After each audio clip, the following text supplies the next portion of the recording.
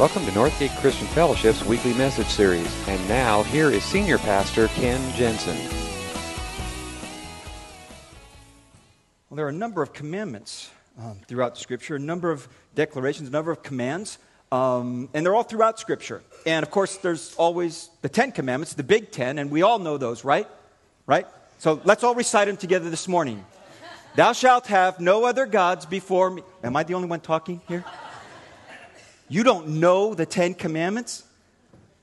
Okay, let's try this one. Do you know the greatest commandment? Thou shalt love the Lord your God with all your heart, all your soul, all your mind, all your strength, and love your neighbor as yourself. Okay, well, you got one right. Anybody want to know what is the most repeated commandment throughout Scripture? Any guesses? I'll give you a hint. Do not be afraid. It is the most repeated command all throughout Scripture. In fact, that command is given 366 times. Yeah. Lloyd John Ogilvie said that means there's one there for every day of the year, including leap year. Why? Why are we told so often, do not be afraid, fear not, let not your hearts be troubled? Why? I think it's because we do a lot of fearing.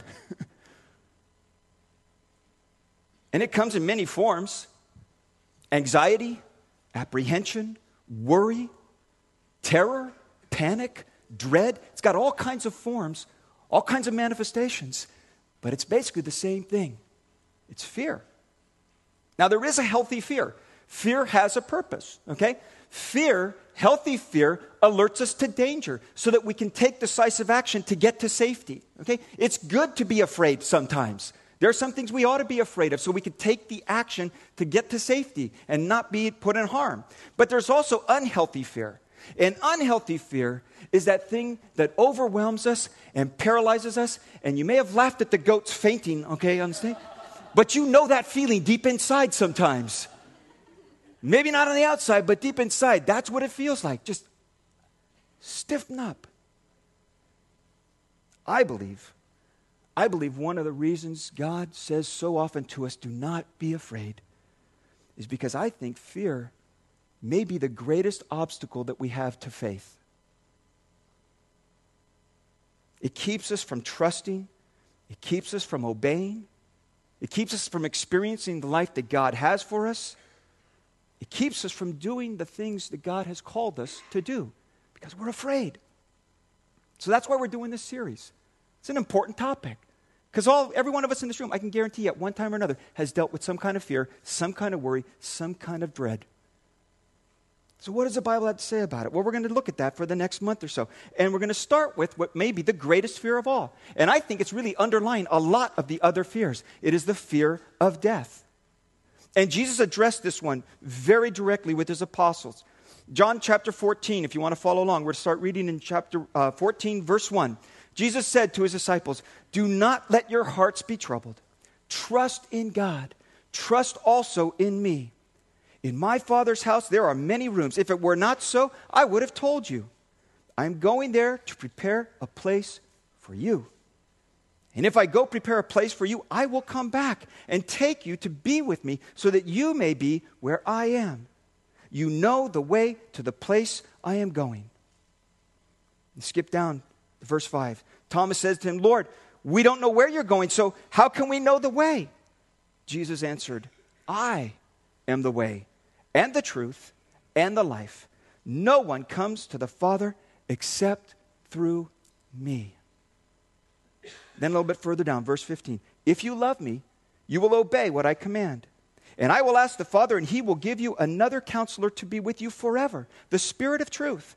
The world cannot accept him because it neither sees him nor knows him, but you know him, for he lives in you and will be with you. I will not leave you as orphans. I will come to you.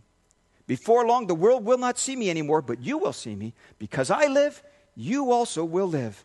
On that day, you will realize that I am with my Father, and you are in me, and I am in you. And then he closes with these words. Verse 27, peace I leave with you. My peace I give you. I do not give as the world gives. So do not let your hearts be troubled, and do not be afraid. Jesus talks about death and life, and particularly not being afraid of it. And there's some very, very clear things that he wants us to understand. His words given to his disciples 2,000 years ago are the words that still ring in our own hearts. How do I overcome this fear of death? How do I move forward with my life in faith? And Jesus said there's some very, very simple things you need to understand. The first thing is this: death is inevitable. It is inevitable, but it is not the final word. Yes, it's true. Every one of us will die someday. You will die. I will die. We all will. It's unavoidable. We try not to think about it. We don't like to talk about it a whole lot, but when it comes down to it, we spend an awful lot of money when it happens. Have you ever priced a funeral? I found this week. It's a website. This is honest truth. We're going to put these up on the screen for you. There is a company that does designer caskets. And if you've been in the military, there is the Air Force casket. If you are a police officer, there is the police officer casket. They even go not just by your occupation, if you have a particular hobby. For those of you who are NASCAR fans, they have a NASCAR casket. I'm not making this stuff up. If you are a fisherman, they got a gone fishing casket. Big mouth bass right there on the side. If you're very religious, they have the Lord's Supper casket. And for those of you who are just like really not sure about this whole thing and not taking any chances, the Return to Sender casket. I am serious. Yeah. Look it up. Artcaskets.com. Check it out. Spend an awful lot of money on it. And with all the scientific advancements and medical advancements, we might be able to postpone or delay its happening. In fact, you may remember about 2003, I think it was, Ted Williams, famous baseball player, died. And he had put in his will, he wanted to be cryogenically frozen. So for the last 5 years, Ted Williams' body has been in deep freeze in Prescott, Arizona. Why? Because we are afraid of this thing called death. And we will do anything we possibly can to avoid it, postpone it, delay it, get away from it. But Jesus said, it's inevitable. Every one of us are going to die. But the good news is, death does not have to be the final word. Jesus promised us something more. John 13:36, before he gets into this whole thing, he says these words to them: where I am going, you cannot follow now, but you will follow later. That's a promise. He is preparing his disciples on the eve of his own death. He is preparing them, and he's saying, you're not going to be able to go where I'm going now, but you will later. You will later. He is talking about his own death, his impending death, and the resurrection that's about to happen. And it's all for a purpose. It's all for a purpose. And that's why he goes on and says in chapter 14, in my Father's house are many rooms. Many rooms. If it were not so, I would have told you. I am going there to prepare a place for you. Many rooms. Many rooms. In the back of our auditorium, we have a sign. It says maximum occupancy. There's a maximum occupancy for every public room. You got to put it up there. It's got to be posted. It's the code. It's the law. Jesus said, in my Father's house, there is no maximum occupancy sign. It is wide open. It is wide open. And if that weren't true, I would have told you. There are all kinds of rooms. There are many places in my Father's house. And in fact, he said, I'm going there to prepare a place for you. There's many rooms. But I care about you as an individual. You matter to me. I'm going to prepare a place for you. And what's striking in this all to me is that Jesus does not talk about heaven as some ethereal, mystical, floating on clouds, playing a harp. I don't have no desire to learn to play a harp. No desire whatsoever. If that's what heaven is, I don't want to go there. He says, no, that's not what it is. He said, this is so real.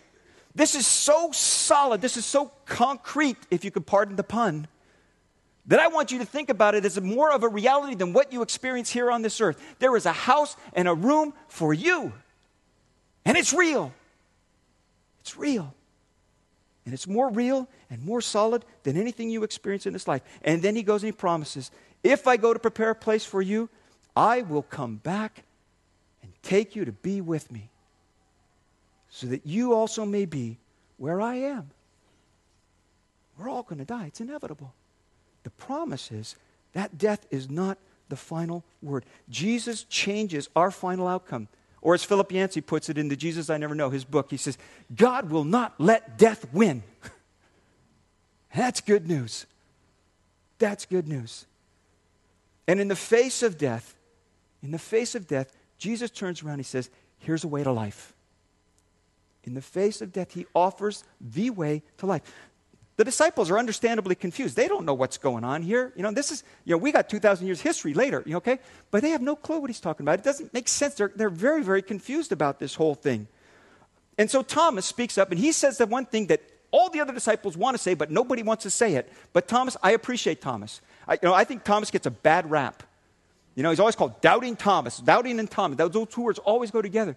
But I am so glad that Thomas asks the questions that nobody else will ask. Because he asked the question, he got the answer. He says, Thomas says to him, Lord, we don't know where you're going.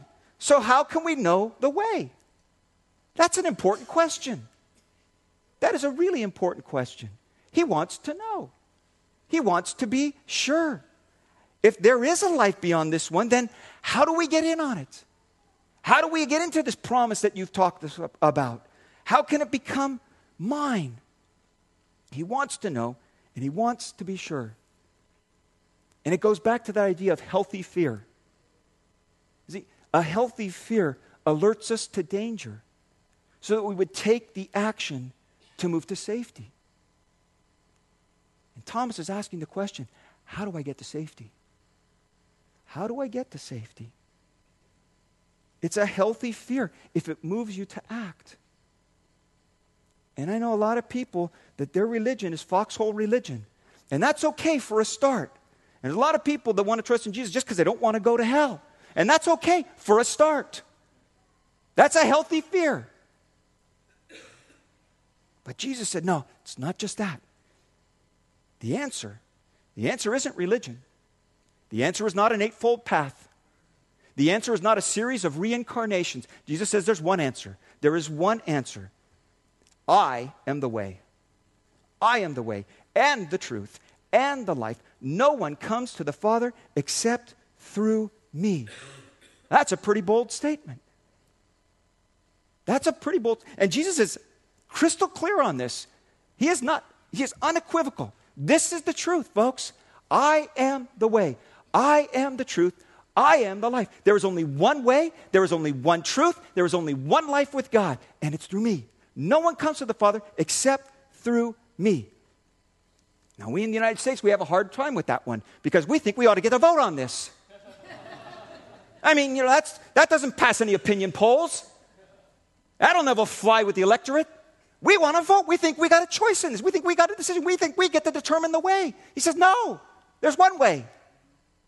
One way. One way through me. Wasn't that exclusive? How can one man claim to have such truth, to make such a bold, unequivocal statement? Isn't that exclusive? I mean, isn't that just like keeping people out? No, remember what he said? It's a big house. He says, a huge house. There are all kinds of rooms, but there's only one pathway that leads to the door. There are rooms for everybody who wants to, but you got to come in through the one door that's open. There's no back door. There's no side door. There are no windows that you can pry the screens off and sneak in. There's only one way. And I say that and I make that point because sometimes people get really uneasy about that. Because, I mean, after all, aren't all religions the same? I mean, they all lead to the same end. They're all different paths, but they all get to the same place. Jesus does not leave that option available. He does not. book was written a few years back called Habits of the Heart. It's actually a lot of research that was done about individualism and commitment in the American life. And it's just the whole American approach to religion. And a lot of research, and they talked and interviewed a lot of people. And one of the people that they interviewed was a lady named Sheila Larson. Let me read to you what they write. Sheila Larson is a young nurse who has received a good deal of therapy and who describes her faith as Sheilaism. I believe in God, but I'm not a religious fanatic. I can't remember the last time I went to church. My faith has carried me a long way. It's Sheilaism, just my own little voice. It's just try to love yourself and be gentle with yourself. You know, I guess take care of each other. I think that he would want us to take care of each other. Now, if your God is Sheila, you might want to look somewhere else. This is what John Ortberg comments about this. Part of the problem with generic religion is this. If there is a God, that God would want to be known. Generic religion doesn't save anybody. It doesn't revive and redeem anybody. What happens in generic religion is people get to use it to pursue the agendas they already have. I think one of the reasons why generic religion tends to be so popular is it rarely confronts people with the profound brokenness that is the human condition, which I think is a reality. The Bible calls that brokenness sin.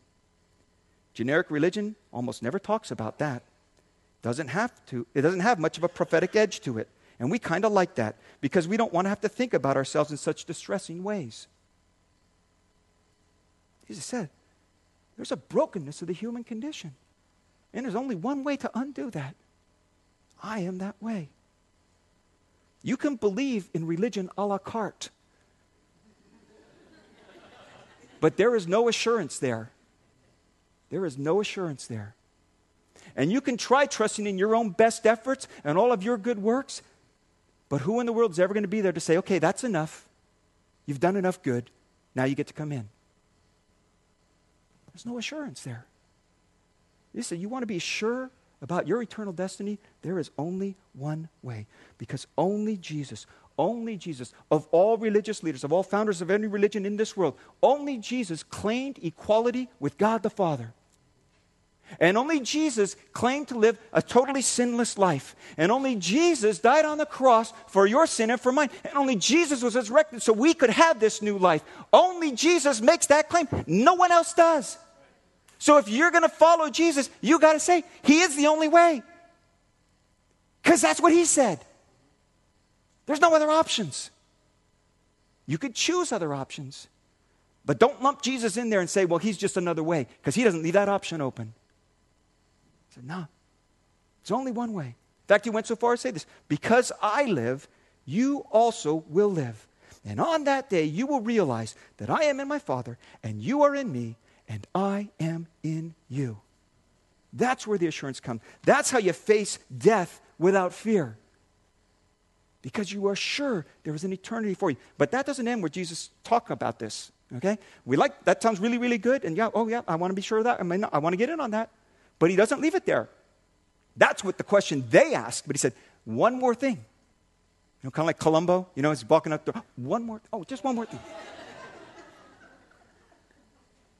He goes on and he says this. He says that the promise of a life beyond impacts our life here and now. Our promise of the life beyond impacts our life here and now. Back in the early 1900s, there was an evangelist named Billy Sunday. Billy Sunday was a very, very famous evangelist. He was kind of one of the first guys that really did this kind of crusade thing. And one of the things that Billy Sunday would often say, he would say things like, he would say, the best thing that could possibly happen is that you would receive Jesus tonight, walk out this door, get hit by a trolley car, and get killed so you'll go to heaven. So the best thing would be that you would accept Jesus Christ and come down with typhoid or pneumonia, and you would die so you would be sure you would get to heaven. And here's the problem with that all too often, that's the way we think of faith. We think of our faith as a ticket to heaven. If we can just satisfy the minimum entry requirements. That's it. That's it. Jesus said, no, that's not it. He says, you need to understand, eternal life is not a destination. See, that's what Thomas is asking. We don't know where you're going. Where's the end of this? Where does it all lead to? Jesus said, it's not about the destination. It's about the path right now. I am the way. It's in me. It is not a destination. It is a here and now relationship. And that's why Jesus went on and said, I will not leave you as orphans. I will come to you. Here and now, life with God, and every day is a gift. Because I am with you. I am with you. And each and every day is an opportunity to learn and to grow and to discover this new life.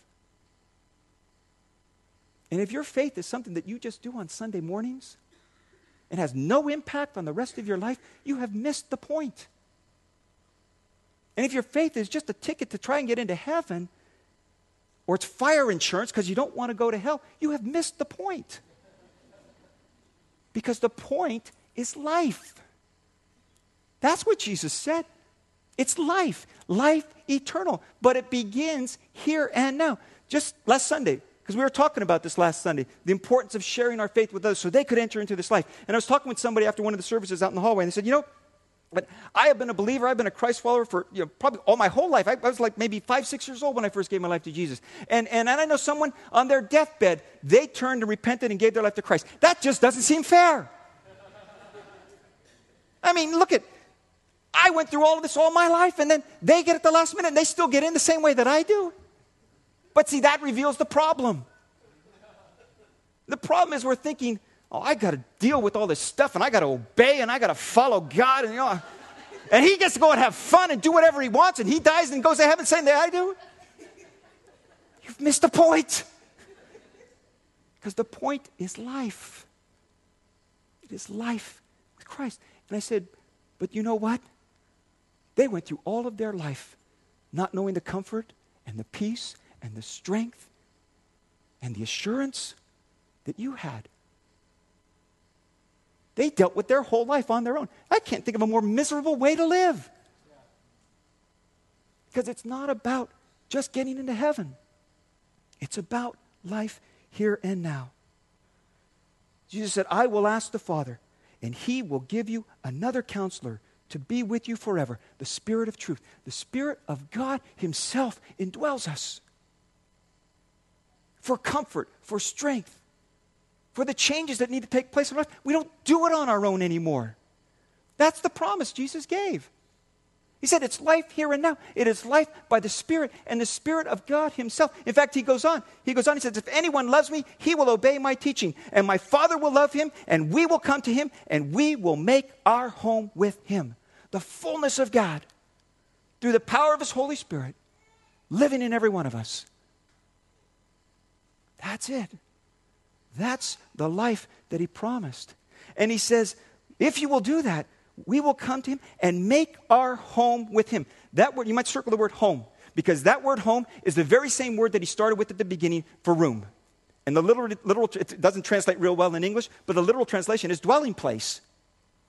He says, my Father has a house with all kinds of dwelling places. And I'm going there to prepare one for you. And not only that, I will come back for you. But in the meantime, if you will obey me, if you will follow me, if you will take on my life, if you will take on the life of faith that I am giving to you, I will come into you. And my Father will come, and we will make our dwelling in you. That's living. That is life. And I think the very best thing that could happen to us is not that I would get saved and go out and get hit by a streetcar.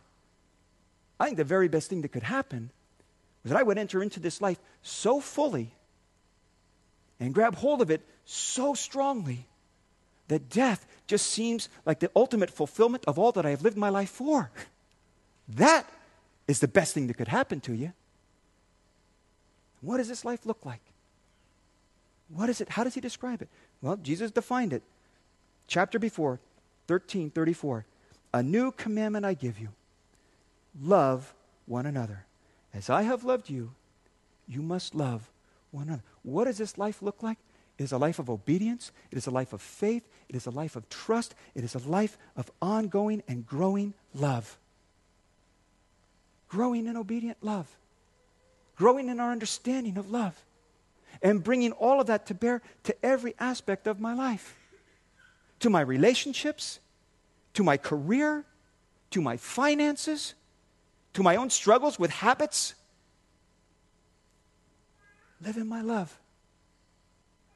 Live obediently in my love. That's the commandment. And every day is a chance to grow and discover and take new steps of faith. Because that's the answer to fear. It's faith. Any of you have kids? You probably did this. We did it with our kids. When we were very, very young, we wanted them to learn how to swim. And so, one of the things we'd do, we took them swimming lessons and all that, and then we'd go on vacation, we'd stay at a hotel with the pool, and we'd practice with the kids. And one of the things we did with the kids, I would put my daughter up on the edge of the pool, and I'd say, okay, now jump to me. Jump to Daddy. You did this? Anybody else do this? Okay. Yeah, I've seen this played out hundreds of times in every swimming pool I've ever been to. Jump to Daddy. And she stands on the edge, and there are two things in her mind. Fear or trust. Fear or trust. I look at the water, I'm afraid. It's cold. I don't know if I can swim. So she stands on the edge of the pool, and for a moment, she makes a decision. Fear or trust. Fear or trust. I have a choice. I stand on the edge. What will I choose? And here's the deal. If you keep standing on the edge or step back from it from fear, you will never know. You will never know the loving embrace of a faithful Heavenly Father that catches you and holds you in His arms. And every one of us have that choice. And we have that choice every day. Every day we are faced with a situation. And we stand on the edge of the pool. Fear or trust. Fear or trust. And we have the choice to make about it. In every one of our fears. Can I trust God with this? And here's the thing. If you never take the jump, you never experience the loving embrace and the catch of your Heavenly Father. But if you do, if you make that jump, and you feel His arms catch you, and hold you tight, it makes it just a little bit easier to jump the next time. And that's what this whole life is about. It's not about just getting into heaven. It is a life of learning to trust my Heavenly Father who cares so much and loves so much that He sent His one and only Son to bear the full brunt of my sin and my darkness and my junk so that I could be free and forgiven and I could jump into His loving embrace. So Jesus says, my peace I give you. My peace I leave with you. I do not give you as the world gives. So do not let your hearts be troubled. Do not be afraid. Peace. Shalom. It means wholeness, completeness, full trust, comfort, assurance. All in that one little word. My peace I give you, not like the world gives. So don't let your hearts be troubled. And do not be afraid. Would you bow your heads with me? Thank you for listening to this week's message. We trust that you'll join us again soon for another uplifting message from Northgate Christian Fellowship, located in Benicia, California.